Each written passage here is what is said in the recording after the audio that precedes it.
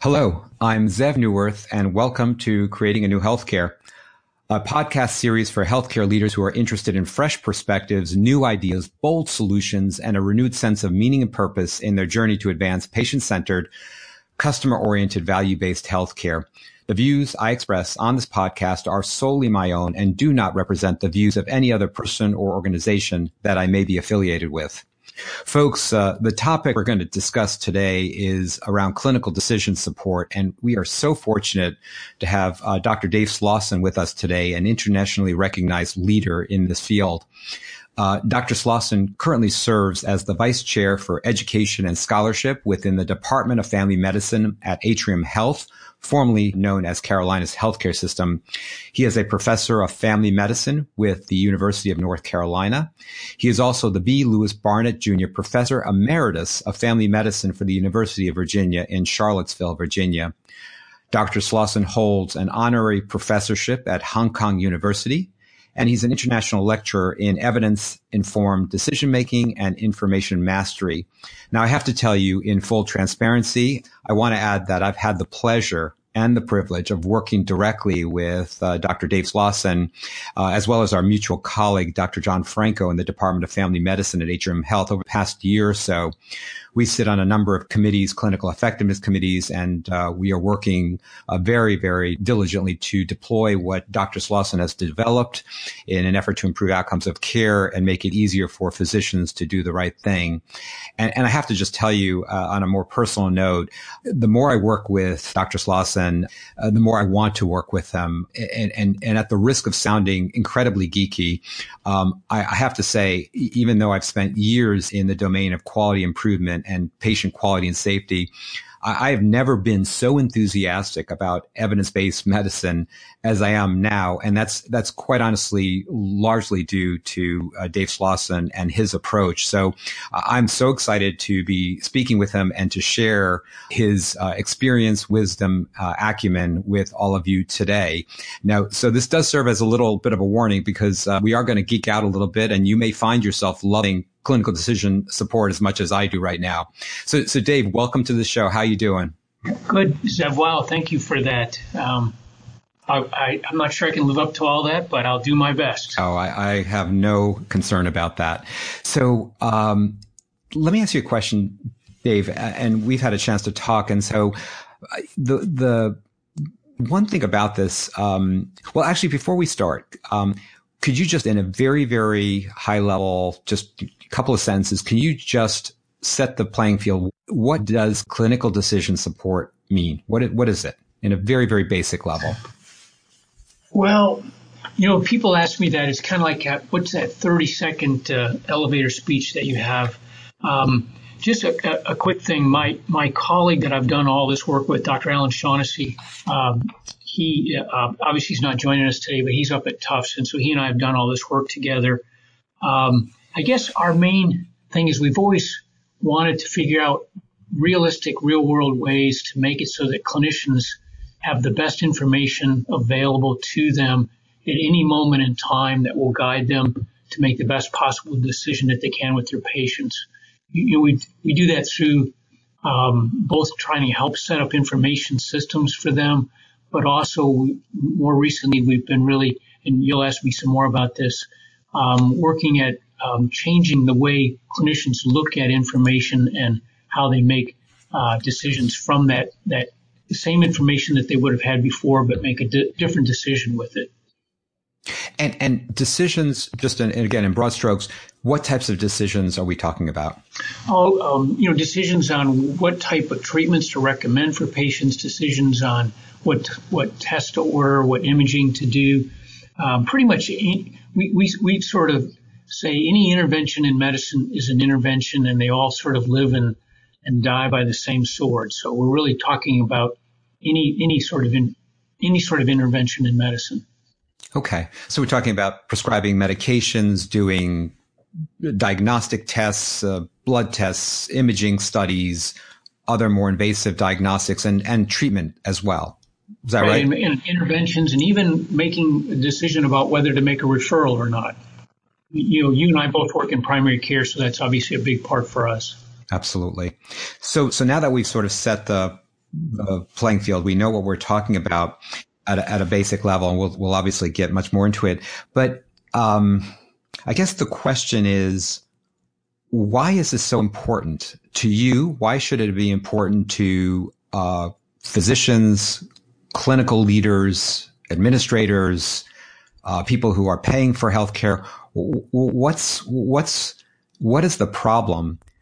Well, Zev, the answer to that question has sort of evolved over time.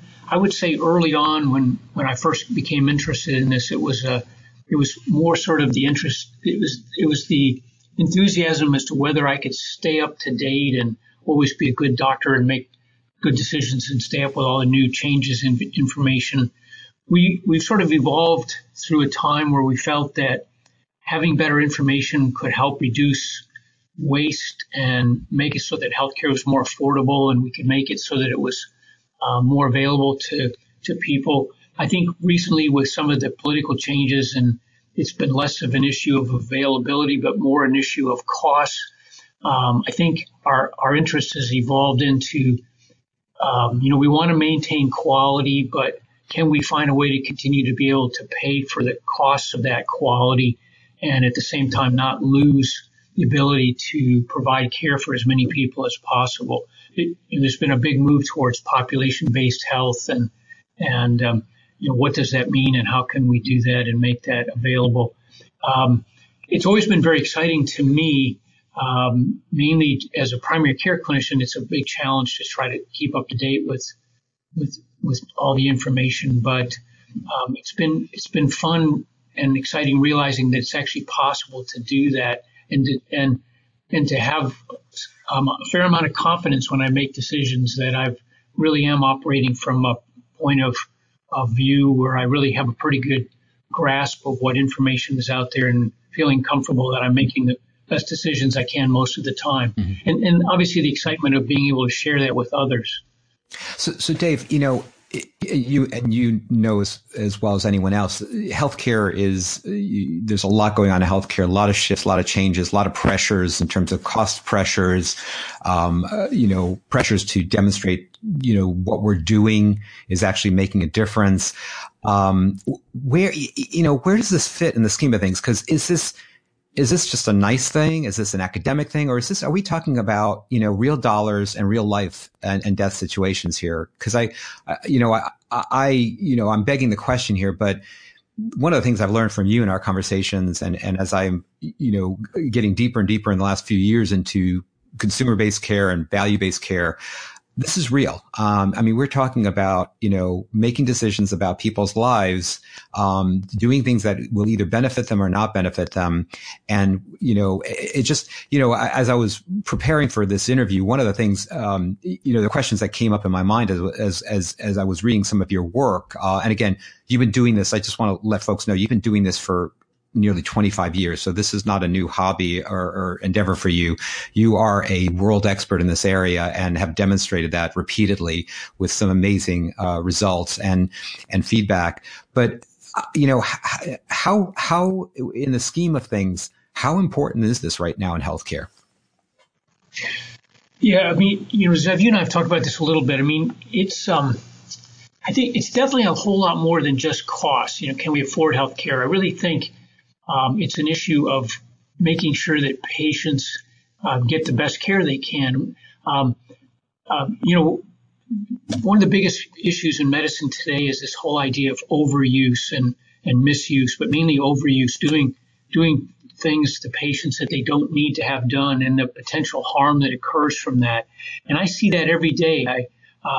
Things that I see that clinicians are doing that not only are they not necessary, but they can actually be harmful to patients. So it is crucial.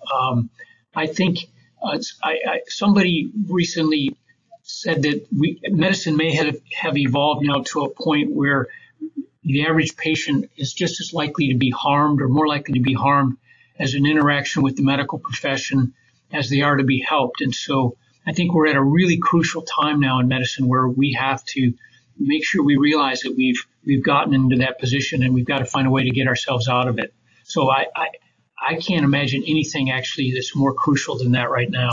Yeah, I mean, again, it would seem to me, I would agree with you. It's hard to demonstrate that, but I think we can. I mean, I was speaking with, actually, I interviewed Dr. Richard Barron, who's the president and CEO of the American Board of Internal Medicine a few weeks ago, and asking him about the importance of staying up to date and evidence based. And he was saying something, and I forget the exact percentage. I wish I could recall, but basically what we believe as true and as evidence based today, 7 years from now, more than half of that won't even be, it'll be fiction. It won't be true. And so medicine is this sort of field where it's not so much where we're learning new things. We're learning what we think is true or isn't true. And I think for me, working with you, that's been one of the most exciting things. And I think I'm not just speaking for myself, but I see this with other colleagues. I mean, we've been coming to you. I mean, think about this. We accept certain things as true. Like I order these tests, or I do these tests, or I give these medications. And I think I know what I'm doing.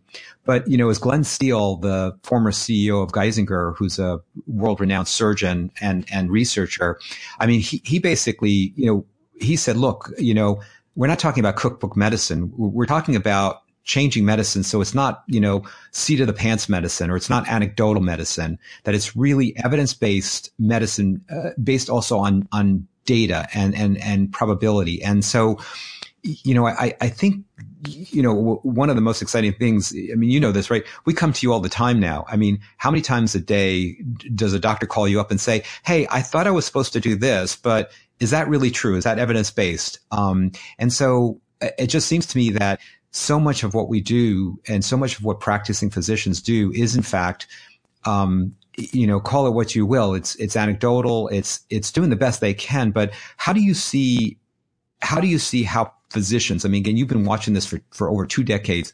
How are physicians doing this today, and how is what you're going to do make it better? Yeah, Zev, I think you hit on it there. Think how to say this. I think the issue is really that all of us in medicine have been trained to think what I would say is sort of a pathophysiologic way of reasoning, or sort of the biomedical approach. It all goes back to, when Abraham Flexner, decided did the report for Congress and for the Carnegie Foundation, which medical schools, in his feeling, were training clinicians appropriately and which ones were not. And he was an engineer, and the schools that were using the biomedical approach instead of sort of the snake oil approach, those were the schools that got the funding. And we still, you and I and the rest of us, have come from that genre. And you mentioned probability thinking. All the work of Daniel Kahneman and Amos Tversky and all the stuff that they've done really shows how humans we don't do a very good job with probability thinking, but we really need to get better at it. In the 1950s and the 1980s, that's when randomized controlled trials came out, when systematic reviews came out, and we really don't use that stuff in medicine as much as we should. Just give you an example that you and I've talked about this, we've been dealing with recently, has been the whole idea of checking people's vitamin D levels and giving them vitamin D. We all taught in medical school that vitamin D is important for bone mineralization. There's lots of observational data that shows that people with low vitamin D levels are more likely to have diabetes and all kinds of other problems. But all the randomized trials that we've seen have not really shown a benefit to vitamin D. There was even recently a systematic review published in JAMA where they looked at all 33 trials that have evaluated whether vitamin D helps prevent fractures. And one of the pretty remarkable findings was that it looks like vitamin D in women between the ages of 50 and 65 may actually cause them to be more likely to have a fracture. And the problem with information like that is it's really hard for clinicians to accept that. It doesn't make sense with the pathophysiologic modeling. It doesn't make sense with the observational data. And we are taught to, even without consciously thinking it, we tend to put preference on that type of thinking in our decision making. And as a result, it takes an incredible long time to change clinical practice. So even though we're staring in the face the idea that giving vitamin D is likely to be harmful, it will take years before clinicians can stop doing that. And there's multiple other examples of that. And again, it's this idea that one of the most strongest things we've been saying recently is we have to completely change the way that we educate new doctors. We have to change the way that we think ourselves. It's always tough for the teachers to teach the students things that the teachers themselves can't even do. But it takes an educational revolution to do that, and we've got to do it. We have to switch away from the pathophysiologic reasoning and switch over to a probability-based decision model. Clinicians will say, what is this evidence-based medicine? We've always used evidence. Yeah, but the way we've used evidence has not been the way that we should be using it. And that's really the basic change that we're trying to get across. And I just want to punctuate what you just said, because I've had the same conversation. Quite honestly, it's taken me a few months to really understand what you're saying, and even some of the research I've done to prepare for this, talk with you. But this is a break. This is a departure. You talked about the Flexner. Now, just so folks who are not familiar, Flexner published his report in 1910. And what he did was he introduced biomedical science and reasoning and the scientific method into medicine. And that's been pretty much the course we've been on. And it wasn't, as you pointed out, until the 70s or 80s that we really started doing some major, statistically sound research, clinical research trials. And so that's relatively new, but this is different. What you're saying is that we have to start thinking about this. And I think it's a major reframe. I don't think it's more of the same or even better. I think it's actually quite different. It's using probability and statistical science to really help us make decisions. And that is different than what we've done before. And that's what you've been working on for quite some time to introduce into the decision-making process in healthcare. So I really applaud you for it. It is, and you've shared this with me, and I know you talk about this. It is very, very akin to the story we've seen in what's called Moneyball, right? And so, do you want to tell that story, because it's very much that shift, that reframe that happened in now in sports, starting with baseball, but now it's actually spread to retail shops. I mean, Walmart, Target, Amazon. Everyone's using this probabilistic thinking, except for healthcare. And so do you want to share this story? Yeah, that's, it's funny.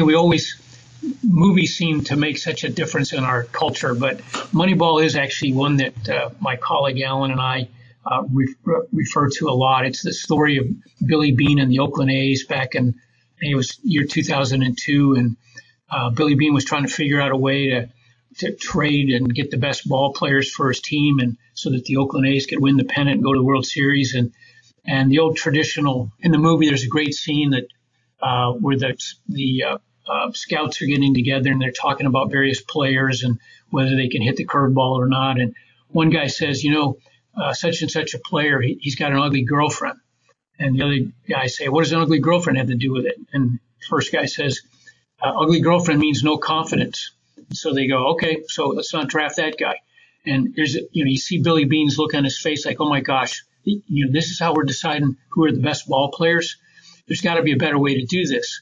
And so the movie evolves. Billy Beane ends up meeting this guy that's trained in sabermetrics and using probability theory and looking at an individual player's statistics and mainly focusing on their on-base percentage. The way you score runs in baseball is you got to get on base. So, we'll preferentially play the players that have the best on-base percentage. And it doesn't always look like the best players according to the traditional model, but Billy Beane goes with the probability model, and the Oakland A's start winning. They win 20 games in a row.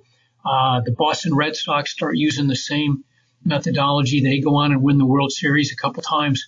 Now all the teams in baseball use probability theory. Football uses it with their combine, and even the law profession uses probability theory now to help them make decisions. But medicine we have lagged behind. We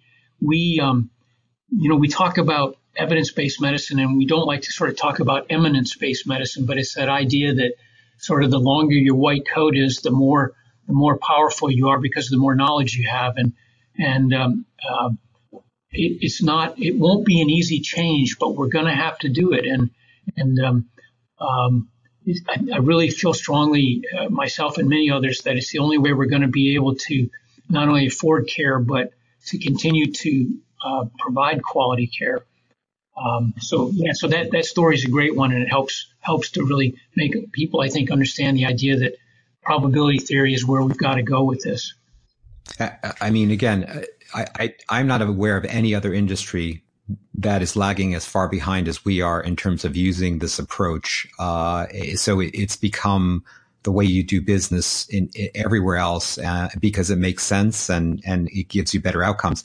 And actually, I just want to share this with you, because as I was reading through your materials and really trying to better understand what you've been working on for again, greater than 2 decades, here's how here's what I like about your approach. First of all, clearly taking this more probabilistic approach to decision making is clearly the way to go. But what I also like about it is that it's very, very patient centered or consumer centered. You continuously teach me and talk about the fact that don't worry about the intermediate process. We're so focused, and for those people who aren't in the quality or quality improvement, which I assume is most of the listeners, in healthcare, we have been so focused on process outcomes, process metrics, so intermediate metrics. For instance, are we controlling the sugar or blood pressure? These are not outcomes metrics. And your approach really is, the question you keep on reminding us of is, does this actually make a difference in terms of the health and life of the person or the patient? Where, not the number. Don't treat the number, treat the person. And I'll invite you to come back and say something about that. But that's a second thing I really like about your approach. The third thing is that it is focused on probably what is one of the most critical problems in healthcare today, which is the just tremendous unnecessary utilization and cost. We are doing way more than we should be doing. And while, people may not understand this, when you do things, you actually can introduce harm to patients. And we know that. Anyone who's practiced medicine for any amount of time knows that. The more unnecessary testing you do and unnecessary treatment, you actually harm the patient. And of course, you waste tremendous amounts of money. And we know that overutilization contributes to literally 1 out of every $3 we spend on healthcare is waste. We could actually cut it out and healthcare would be improved in terms of safety and quality and experience. So that's another part that I really like about your approach. And finally, I do actually think this is a tremendous benefit to physicians and other providers to give them not a cookbook, but a way of, doctors make decisions literally every minute, serious decisions about testing and treatments. And some of them are very, very serious treatments and costly treatments and painful treatments. Why not have the best that science can offer and analysis can offer? So I think this is a boon for providers in terms of really providing some standardized support. So that's kind of how I've broken down the benefits to what you're doing. Do you want to speak to any of those? Zev, early on, sort of the frame that Alan and I used was this thing we called the information mastery usefulness equation. So the usefulness of information is equal to how relevant the information is, how valid it is, and then inversely proportional how much work it takes to get that information. So that, we know that clinicians, when they're taking care of patients, will probably, if they believe the information is going to take them longer than 30 to 40, maybe a minute at the most, they're busy, they're just not going to have time to find that. So we have to make sure the information is very timely and available to them. Validity is, how reliable is this information? This validity is probably the piece where the probability theory falls in the most, with sort of the least likely to be the truth being like a single case series, and the most likely to represent the truth being a systematic review of multiple randomized controlled trials. But relevance has always been the key piece that we focused on, and you bring that up, this idea of patient-oriented. We've always sort of said that what's relevant is an outcome that patients care about, and they really only care about 2 things. Am I going to live longer, or am I going to live better? They don't really care about what their vitamin D levels are. We make them think it's important, but they care about whether taking this medicine is going to make them be more likely to have fractures, or less likely, hopefully, or that they're going to live longer. And so physicians will do more to try to lower somebody's blood sugar or lower their vitamin D or raise their vitamin D levels than they will necessarily to make sure that what they're doing is actually beneficial. And that's the piece we've always been trying to remind people we've got to do. We never know rarely do we know the truth with absolute certainty. It's always really more a matter of probability, but we make it more likely that we're going to do good than harm by focusing on those patient-oriented outcomes and then looking for the best evidence that we can. And that's where the problem with overuse comes in is we don't always look at the patient-oriented outcomes and we don't always take into account the probability of the truth. And part of it also is making sure that information, again, as I said, is there, and that requires us to make sure that there are what we call specialty specific tools available to bring that information as close as we can to the point of care. Do you have another example of this idea of an outcome that's important to patients versus what we look at? The vitamin D one is one that just it strikes home for me because I literally went to see a doctor a few months ago, super smart, capable subspecialist, and his recommendation to me was to take vitamin D. And I asked him why, and he said, "Well, everyone's recommending it. The cardiologists recommend it. The, orthopedists recommend it." I was like, so I went out and bought vitamin D, and I took his word for it. But clearly, after talking to you, I stopped taking it. But other examples, whether it's in diabetes or hypertension, where we accept something as real, but it's actually treating a number as opposed to a patient. I mean, gosh, yeah. I mean, there's so many, Zev. It's hard to just focus on one. I just thinking you brought up hypertension. I mean, there's a drug that came out a couple of years ago that was like a 5th or 6th class for how to lower blood pressure, and it lowers blood pressure. But when so it was out, lots of patients took it, but when they finally got evidence from randomized trials, it showed that it lowered blood pressure, but it made people more likely to have a stroke. It doesn't make sense with our pathophysiologic reasoning that we have, but there's obviously some other mechanism that occurs that this drug does that, even though it lowers blood pressure, it makes people more likely to have a stroke. I mean, we've seen the same thing with drugs like niacin. I mean, lots of people have taken niacin to lower their cholesterol, and there's been a couple randomized trials recently that shows that it's associated with a higher risk of stroke. So people that are out there taking that medicine are going to say, whoa, I don't want that. I don't know. Remember years ago, not that long ago, there were ads on TV about people taking erythropoietin to when they were on cancer chemotherapy to improve their red blood cell production and make them less anemic, and made the numbers better. People were less anemic, but turns out compared to placebo, patients who took erythropoietin were more likely to die sooner. Wow. So again, it's the mechanism isn't always right. What's important is the outcome, and we have to be constantly alert for those. And it's remarkable how often that comes up. The one that's probably the biggest example that's kind of frightening is, I did this when I was a resident. We used to give a drug called lidocaine. Now we use it to numb up people's skin when they're going to have surgery. But we used to give that drug intravenously to people having heart attacks because they were having heart arrhythmias, and when you gave it to them, it made the arrhythmia go away. We thought this is great. But when they finally did a huge randomized trial, it turned out they increased mortality compared to placebo by about 10%, which meant about every 10th or 11th person we gave it to, they would have made it out of the hospital if we'd given a placebo instead. Somebody did a mathematical analysis for just the United States and said, if you figure out how many people died taking that medicine and otherwise had been on placebo, the number of names would be, they made a memorial to it. It would be 4 times the size of the Vietnam War Memorial. If you've ever been to Washington and seen that memorial and how many names are there, imagine it 4 times as big.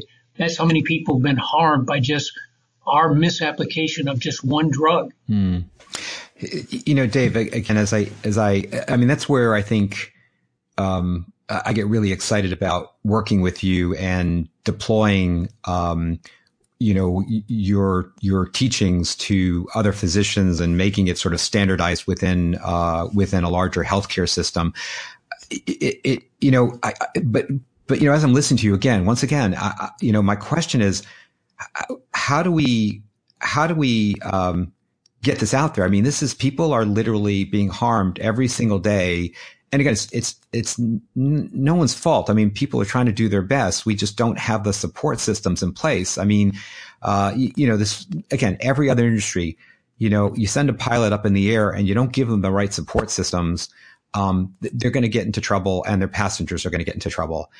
So you figure out how to make the system work to support the pilot. And so I think what you're doing is very, very similar here. You're saying we need to really revolutionize clinical decision making to support physicians, because this is just beyond any individual's ability to keep up with all this information, to have it at their, as you say, you can't, for every decision you make, you can't take 3, 5, 10 minutes to make a decision. You won't be able to see, more than 2 or 3 or 5 patients a day. And so this is really, really of critical necessity, both from a safety, quality perspective, from a life-saving perspective. And without any question, the critical issue today is costs in healthcare from a cost perspective. So you have something that you've created, some online programs. Tell me, about your program. Tell me how you've, how would people avail themselves? How do you get this out there? Well, so Zev, my colleague Alan and I have been struggling with this for a long time. We've been giving workshops, as you mentioned earlier, pretty much all around the world. I teach at the School of Public Health in Hong Kong University, a course there in clinical decision making. We've taught in Saudi Arabia. We've taught in Europe, Denmark, Israel. We've really been Canada. Really been around the world. We've had less of an interest in it in really from the United States, mainly because I think our healthcare system has focused on still more so now than less on the sort of the fee-for-service model. And we only recently begun to move in the direction where we can't pay attention just to quality and profit, but we have to actually pay attention to the overall costs. And so I think that's part of the interest that's occurring in a larger amount. But even in the countries where they have universal health care and they pay attention to costs, even those countries can't afford to keep up with the rising costs of medicine. So everybody's interested in how can we make it less costly but still not sacrifice quality at the same time. And again, it always keeps coming back to that issue of overuse. How can we identify the things that we're doing that don't need to be done? Mm-hmm. I mentioned, I've talked about this. We have this system that we do that's called the POEMS, where we have a team of about 5 of us that look at 135 journals a month, and we look for what we call patient-oriented evidence that matters. And those are studies that have outcomes that patients would care about, living longer, living better. They're studies that are common to, we do it for primary care, so they're things that are important for primary care. And then they matter because if the information is true, and we only know that by probability theory, but if it's as close as we can to the truth, we believe it's true, and if something a clinician's not doing, then they have to change their behavior because otherwise their patients are going to benefit from it. So these are, like I mentioned, that study about vitamin D. If it's really true that it makes people more likely to have fractures, and it looks to me like it is true, then we got to stop doing it right away because, our Hippocratic oath, primum non nocere, first to do no harm, and to continue to do something that's been shown to be harmful. Mm-hmm. Obviously we can't keep doing that. So the POEMS are part of the process. And we go through the journals. We identify maybe 10, 15, 20 of those each month. And we send them out to clinicians, one a day in their email. I get them myself, and it makes me very confident knowing that there's something that's important in Lancet or the British Medical Journal. I'm aware of that. There's no clinician, as you mentioned, that can read British Medical Journal every week, Lancet every week, Journal of the American Medical Association every week, New England Journal of Medicine every week, all their specialty journals. And then they have to read the articles on how to read the articles, sort of the clinical epidemiology articles. Nobody can do that. But there are teams of people that can do that, and they can do it for everybody else. And one of the crucial pieces that just makes us go crazy is this idea that we have these information sources available to clinicians, and it's tough to get them to use them and realize that they're there. When I show it to people when I'm in Hong Kong and I show it there, they're astounded that they don't know about this. And obviously they all want to sign up for it right away. Dave, how does your patient-oriented evidence that matters, these poems, how would a physician or a hospital system or provider group, how would they access this? Is it they just look it up on a website or? Yeah, so like the poems are, they're distributed by this company called John Wiley, and somebody just asked me about this yesterday. I mean, it's $85 for one clinician for an entire year. It costs about half of what it costs to subscribe to one journal, and it basically sets you in a position where you're not going to miss anything. I mentioned to you, we talked about this a little while ago, an article that came out that somebody studied every article that was published in the New England Journal of Medicine in the first 10 years of this decade. And there were about 400 studies that questioned whether what we were doing in medicine, what we call the standard of care, whether that was the right thing or not. And it turned out the standard of care was wrong, as you said earlier, about half of the time. Wow. So things that we thought we were doing in the first decade of this century, half of the things that we tested were wrong. But it's, and that's just in the New England Journal of Medicine. That's not in J, it's not in Lancet, it's not in JAMA, it's not in all those other journals. And so all that's incredibly important information that clinicians need right away, that their patients need their clinicians to know right away. Gosh, I want to know when I go see a doctor, I want to know that he or she, if there's something that's going to change what's going to make a difference for me. I don't want it to be 2 or 3 years before they find out. I want them to know right away, right then and there. And those systems do exist, and that's a big part of it, is getting that out there. You also have you recorded an online program, right? And how is that available? Yeah. Okay. So this course that I mentioned, we teach. We've taught it all over the world. We've given workshops once or twice a year in the United States. And a few years ago, the ACGME, they oversee sort of residency training. They were aware of the course and the things that we do, and they said, this is really great stuff, and you really need to get this out. We really believe that every single medical student, every resident, every doctor in America needs this stuff and needs to be aware of it and to use this stuff. So they asked us they said, you guys can't go all over the place and keep talking to everybody. So can you put together an online course? But the whole process took us about 2.5 years to do that. And we do have it finished. We're excited about it. There's about 5 or 6 medical schools in the United States that are using it now. We just got a school up in Canada that signed up, and they're going to start using it for their medical students.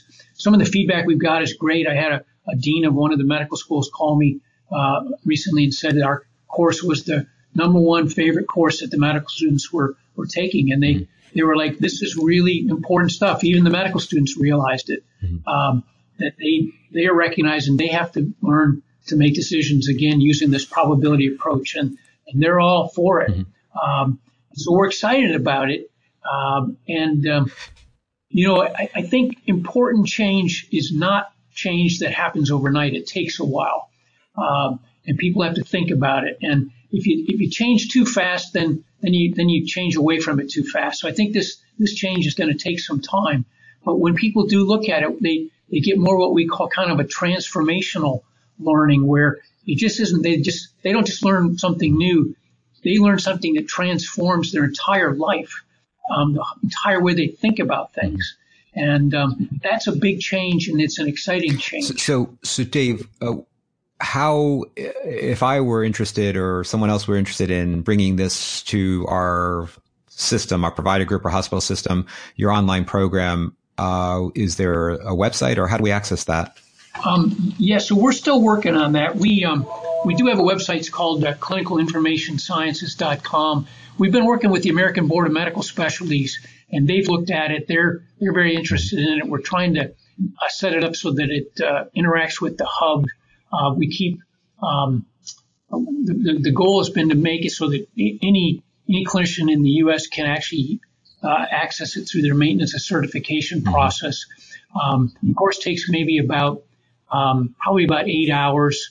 There'll be obviously CME that goes along with that, but also Part 4 maintenance and certification credits.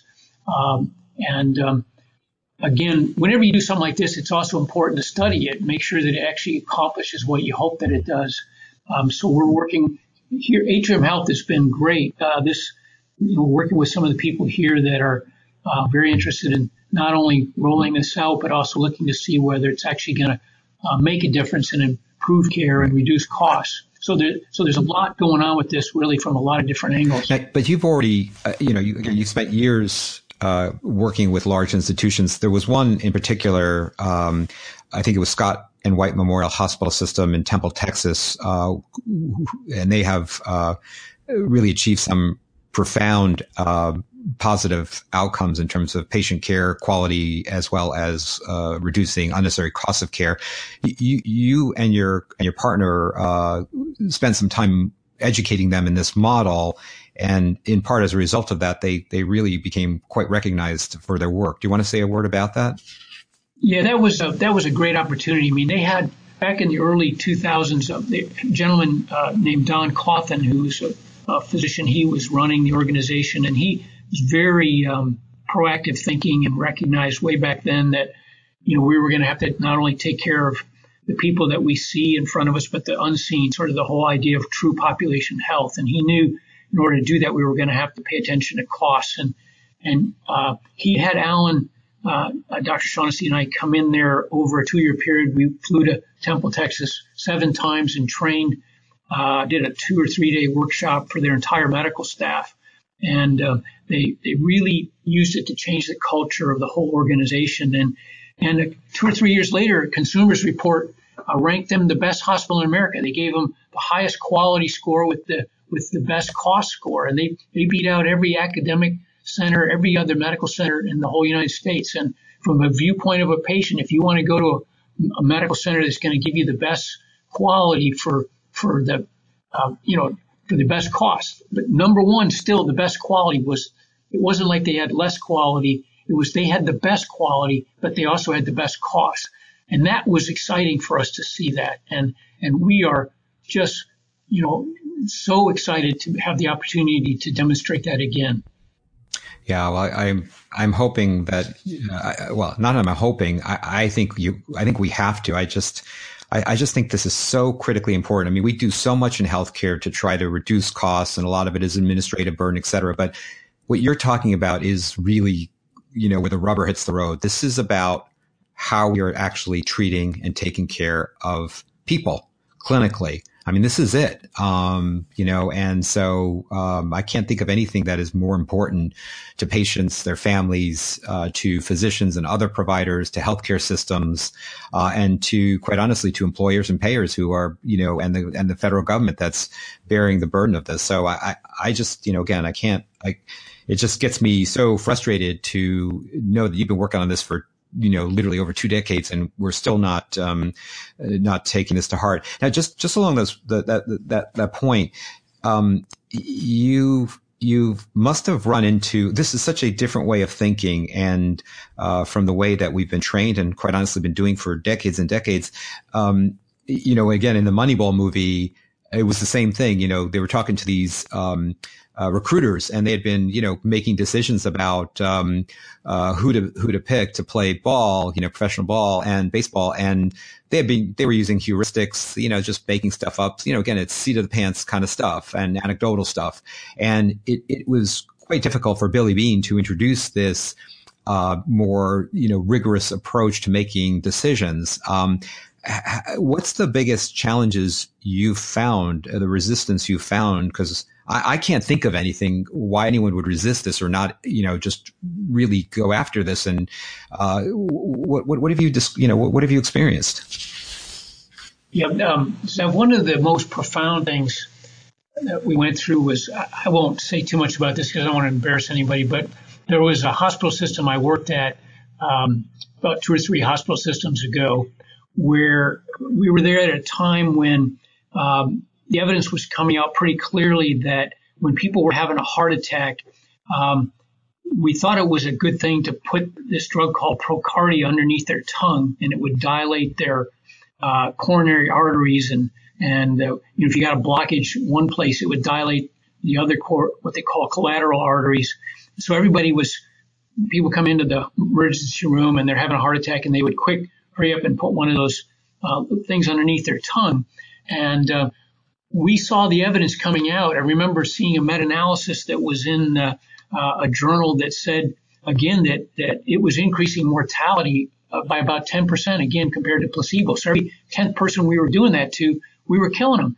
And I remember this crucial moment where I was showing that study to the cardiologist, the heart specialist in that hospital system, and they got angry with me. And I remember they called me the meta-analysis guy, and they said, we don't believe this. And I said, well, I do, and we do. And so we did something that was pretty remarkable. We told the emergency room doctors that any time any of the patients that we take care of in our group come in, don't consult cardiology. We're going to take care of them. If we need them to come in and do an intervention, we will, but we don't want them involved in care of our patients because they're going to harm them. And it was a pretty unique situation where a group of primary care clinicians are telling the specialists, I'm sorry, you guys are behind on the evidence. You're still hurting our patients. We're not going to let you do that. We have a higher responsibility to our patients than we do to making you guys feel like you know what you're doing. And sure enough, it was 6 months or a year before they finally got wind of the information and they sort of quietly switched over to it. But for a year there, we had to protect our patients. Wow. And we've had multiple other examples of that, but that's probably the one that's the most dramatic that comes to my mind. It's always been a challenge when you're aware of information that puts you not just ahead of the curve, but sometimes so far ahead of the curve that you're around the corner and nobody even sees it. And that's always a little bit of an uncomfortable position to be in. I just want to recognize your courage in doing that. That takes a lot of courage to stand up in the face of, specialty experts, especially people who you work with, in your institution, and sort of do what you believe is the right thing. So you deserve a lot of recognition and credit for doing that. I just want to thank you for that, and all the work you're doing. Where do you see this field going, this evidence-based, probabilistic-based decision-making model? What's the next 3 to 5 years bring? Well, I'm excited more now, Zev, than I've been in a long time. I mean, John Franco recruited me down here to Charlotte, to Atrium Health. Atrium Health is the second largest healthcare system in the United States, second to the VA hospital system. And I've been here for a little over 6 months, and I really sense that this whole institution is not only do they care about providing the highest quality care, but they're really recognizing the importance of costs. And they're also recognizing that this whole idea that reducing variability is not necessarily a good thing if it causes overuse to continue. So their theme of the reform moving forwards for where I am is all about working together to minimize and eliminate overuse. And that's very exciting. And they are aware of the work I'm doing. They're aware of the course that we teach. We're in the process of working now with many of the leaders here to roll that out. As I mentioned, to study it, but both through the academic channels, they have medical students and residents here, but also through the affiliate networks with the clinicians out in the communities. And there's a great excitement and enthusiasm about it. I think if we can demonstrate in a big institution like this that it really makes a difference, I can see the rest of the country and really the rest of the world paying attention. I know, Zev, you and I talk about this. I know you've got the same excitement that I do with this.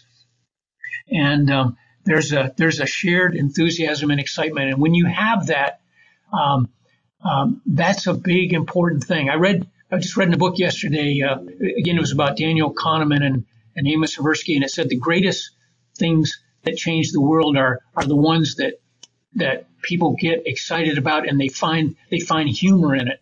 And I think that's a big part of where we are with this is we do find a lot of excuse me humor in it in terms of some of the things that it makes us think about and do and find and I get up every morning now excited about where things are going.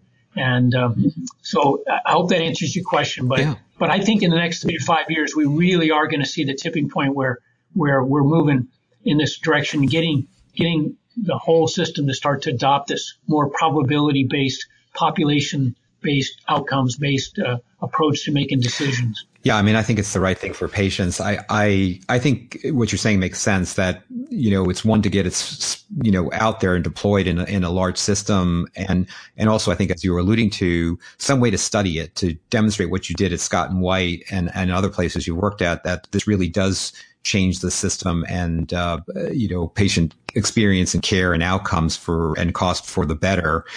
So that probably is the proximal work. I've got to think, as we're talking, and I've been, kind of prepping to talk to you, the whole world of artificial intelligence and machine learning, if we could couple, or if you could couple what you've been doing with that, I think there's something there. If you think about the number of decisions, I was just kind of doing this thought experiment last night as I was reading through some of your materials. I don't know how many decisions are made a day in the United States alone, much less across the world, that doctors and other providers make on patients, whether it's ordering tests or doing treatments. But God knows how many millions of decisions are literally made every single day, if not, tens of millions of decisions. And if somehow those could be automatically recorded and fed into a machine learning device, I suspect, along the lines of specific conditions and whatnot, there would be tremendous, it's almost kind of like doing what you're doing on a meta level. But have you thought about that? Is that something that's on the radar, or is it a little bit too far out right now? Yeah, I mean, that's a good question, Zev. I mean, that does come up fairly often. I think that's one of the things that scares clinicians about this whole evidence-informed decision-making. Are they going to be replaced by a computer that can make the decisions as well or better than them? The computer can read BMJ every week and Lancet every week and whatever. But I think the key issue with that is this sort of idea that it's probability-based. And whenever you have probability, there's always uncertainty. And the importance of the uncertainty is this whole field sort of shared decision-making with patients. Daniel Werneman in his book, Information Anxiety, talks about we have data, then we analyze data, we've got information, we put together the best information, we have knowledge, we got the best knowledge. That's really probably what the computer systems can do, is assemble the best knowledge. But wisdom is the individual application of the best knowledge. And that's the part that the machine won't do. And that's the part with the shared decision making with the patient. And that's the part that the approach of the importance of the probability-based thinking, sitting down with the patient and saying, look, here's the best evidence. There's some uncertainty here. Where does this work for you in terms of what's important to you in your life? So I do think that the computer is going to be incredibly important, the computer decision support with the knowledge piece. But I also don't think clinicians need to worry that it's going to, put them out of a job tomorrow. I can't even imagine that to be the case. I think it's like so many things that we have today. They are supports, and technology is an enabler. It really, at least in this realm, in terms of the cognitive domain, and I'm so glad, Dave, I'm so glad that you brought up this issue of shared decision making and patient preference, because so much of this we could get so funneled into what's the right thing from a clinical outcomes perspective. But, then again, as an individual patient, the patient may or may not consider something to be important, or has different, places different value on something. And so I think that's a part that's missing in so much of what we do. And I'm really, really glad that you're thinking about it. It seems to me that is a part that technology can help us with as well, is to ferret out what exactly do people consider important, and include that in the decision-making process. So, we don't do enough of that. I think we're really, kind of on the verge of doing that. There are some organizations that have spent quite a bit of time thinking about that. The ICOM, the International Center for Health Outcomes Measurement out of the Harvard Business School, they really focus a lot looking at condition-specific areas and saying, here, we've talked to patients, we've polled patients, we've done tremendous amounts of research from a patient perspective. Here's what patients think is important versus what they don't think is important. And, one area that I'm dealing with right now, a little bit of a side, is the whole post-acute care space. In fact, just posted a podcast on that with Josh Luke, who's an expert in this area. And, we send people to nursing homes because we think it's safer. But, when you talk to patients, over 97% of people do not want to go to a nursing home. And yet you look at the Medicare population, you're seeing literally 1 out of every 5 people being discharged from a hospital going to a nursing home or some other post-acute care facility where they don't want to go. And quite honestly, the vast majority don't need to go. And so I think this area, it took us a while to get to that point, but I just can't underscore that. I have to constantly remind myself. And so really thank you for mentioning it. Is there any other point you want to make about that patient-centered stuff? No, I mean, I think you sort of said at the beginning sometimes that we do this so often we don't even realize the stuff that we don't say. But I do want to emphasize that incredibly important that probability means involving patients themselves with the uncertainty.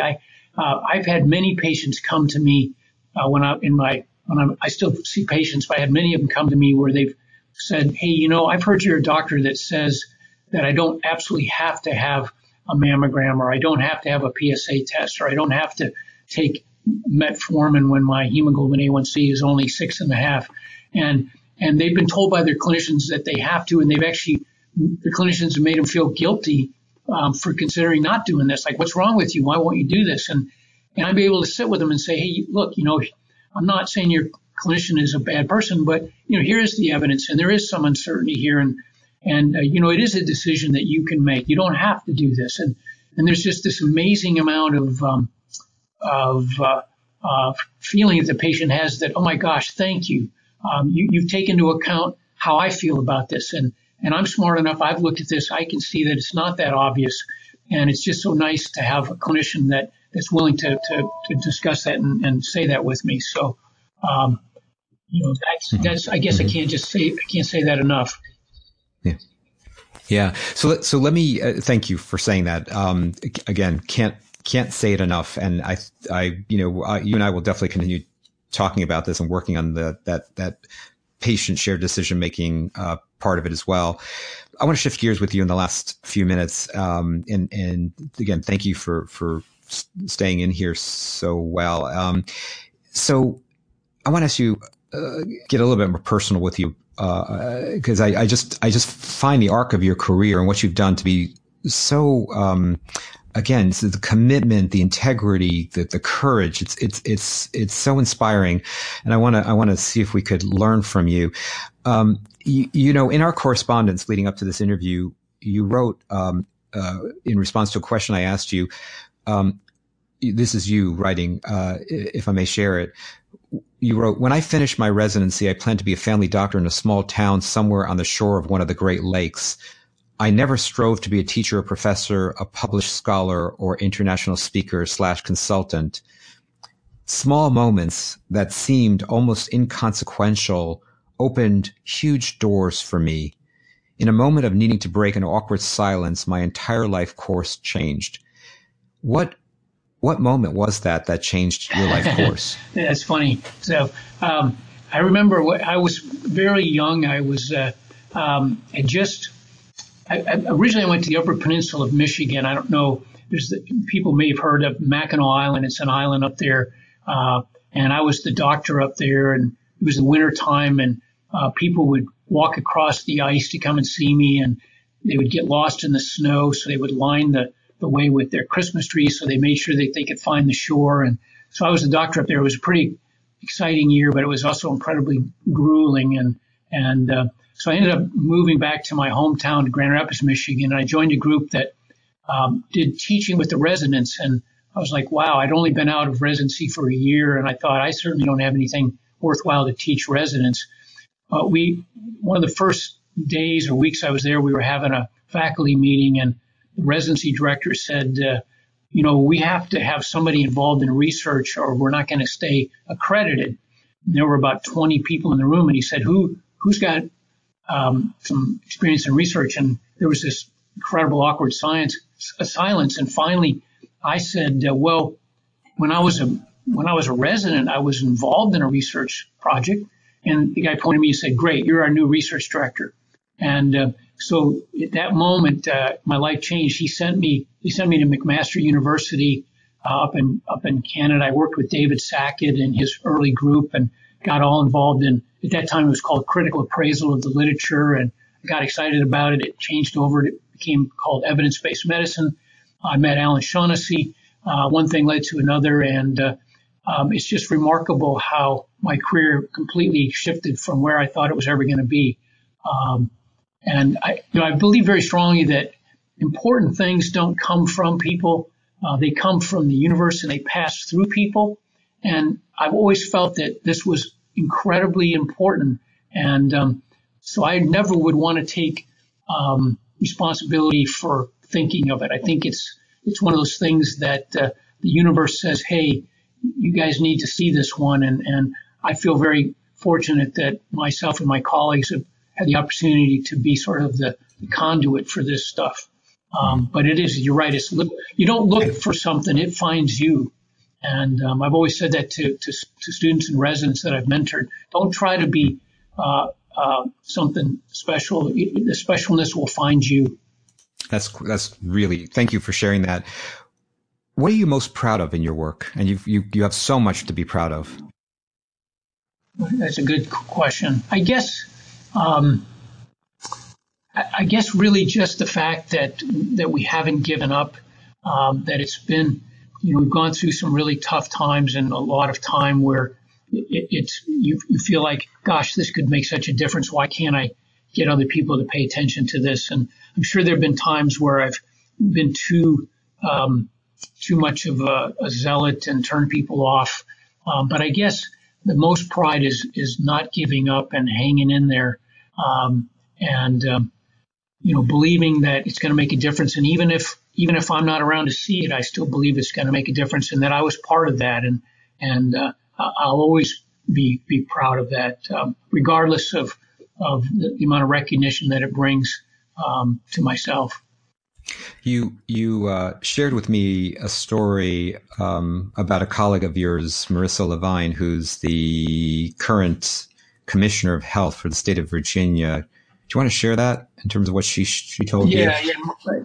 So Marissa and I go way back. We were residents together, and she's just this incredible person. I mean, I admire her so much, and she's the commissioner of health for the whole state of Virginia, and she started and helped push through all the opioid legislation, and most of the, many of the states in the United States now have followed the work that Marissa started, and we get together pretty regularly. And one time we were having dinner together, and she said, Dave, you changed my entire career. And I looked at her and said, what do you mean? And she said, you taught me that it was okay to question things. And I thought she was kind of kidding, but she was really serious. She said, because of working with you, I've always felt like it was all right to question whatever's being done. And that changed everything that I did. And I thought, wow, if that one person feels that one way, then it's all been worth it. But I can't think of any, that just made such a difference to me, realizing that she was able to say that to me. Yeah. My hope, and I'm really glad you shared that, and God, you got to feel so good about that. My hope is that, as you get your work out there more, and, I hope this, sharing this conversation we're having with others will also get the word out there that, you'll inspire more people to really ask important questions and look for better solutions and better ways of taking care of people. So last question I think here is, what was the best piece of advice you were ever given? And I ask this question of all my guests because I'm really interested in learning from your experience. Yeah, Zev, that's a good one. That same It wasn't that same faculty meeting, but it was like my first day when I joined that group many, many years ago in Grand Rapids. I sat down with Chuck Morrow, who was the residency director, and he looked across his desk at me and he smiled, and he didn't say anything, but he pulled out his prescription pad. Back then, we had the paper prescription pads, and he wrote on it, and he handed it to me. And I looked at it, and the prescriptions said, "Say no." And then he signed it, he dated it, and he put refills PRN as needed. And he was basically saying to me, I'm going to give you permission now for the rest of your career that it's okay to say no. And at the time, it seemed a little funny, but I saved that prescription and I looked at it hundreds of times. And I think the hardest thing for anybody as they go through their career is to be able to say no. Because if you say yes all the time, you're going to be so mired up in so many things that you won't really ever be able to focus on things. So the most valuable piece of information I got was that it was okay. And somebody that I really respected and saw as a great leader and a person who really accomplished a lot gave me permission to say no. One of the most fun things I've done since then is I've probably been 50 to 100 fellows and faculties that I've worked with that I've done the same thing for them, that I've written them that same prescription. And sometimes I go visit them and I see it just like it is on my bulletin board. They have it pinned up on their bulletin board so they can look at it every day and just have that permission that it's okay to say no. That's great. And I think the really big lesson there in healthcare is that and people may not recognize this easily or understand it, but the way out of the dilemma we're in is not just what we do, but it's largely what we stop doing, right? Exactly. Boy, Zev, you hit that on the head. That's true about the whole thing with overuse that we talked about too. It's not what we do. That's obviously important, but it's what we realize we need to stop doing. That's just as important. Yeah. Well, we've gone over an hour, and I just again want to thank you so much, Dr. Dave Slawson, for being a part of creating new healthcare and really bringing us tremendously fresh perspectives, really tremendous insights, new ideas, and courageous, bold solutions that will, no doubt in my mind, advance our sustainable, value-based, consumer-oriented healthcare system that we're trying to create. So, Dave, just want to thank you so much, seriously, from the bottom of my heart. Thank you, Zev.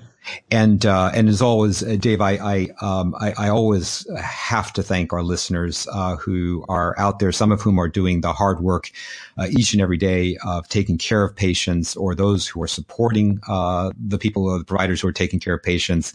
I truly hope, and I can't imagine this hasn't been as inspiring for you as it has been for me. So again, just want to thank you. And until next time, be well. Take care, Dave. Thank you. You too, Zev.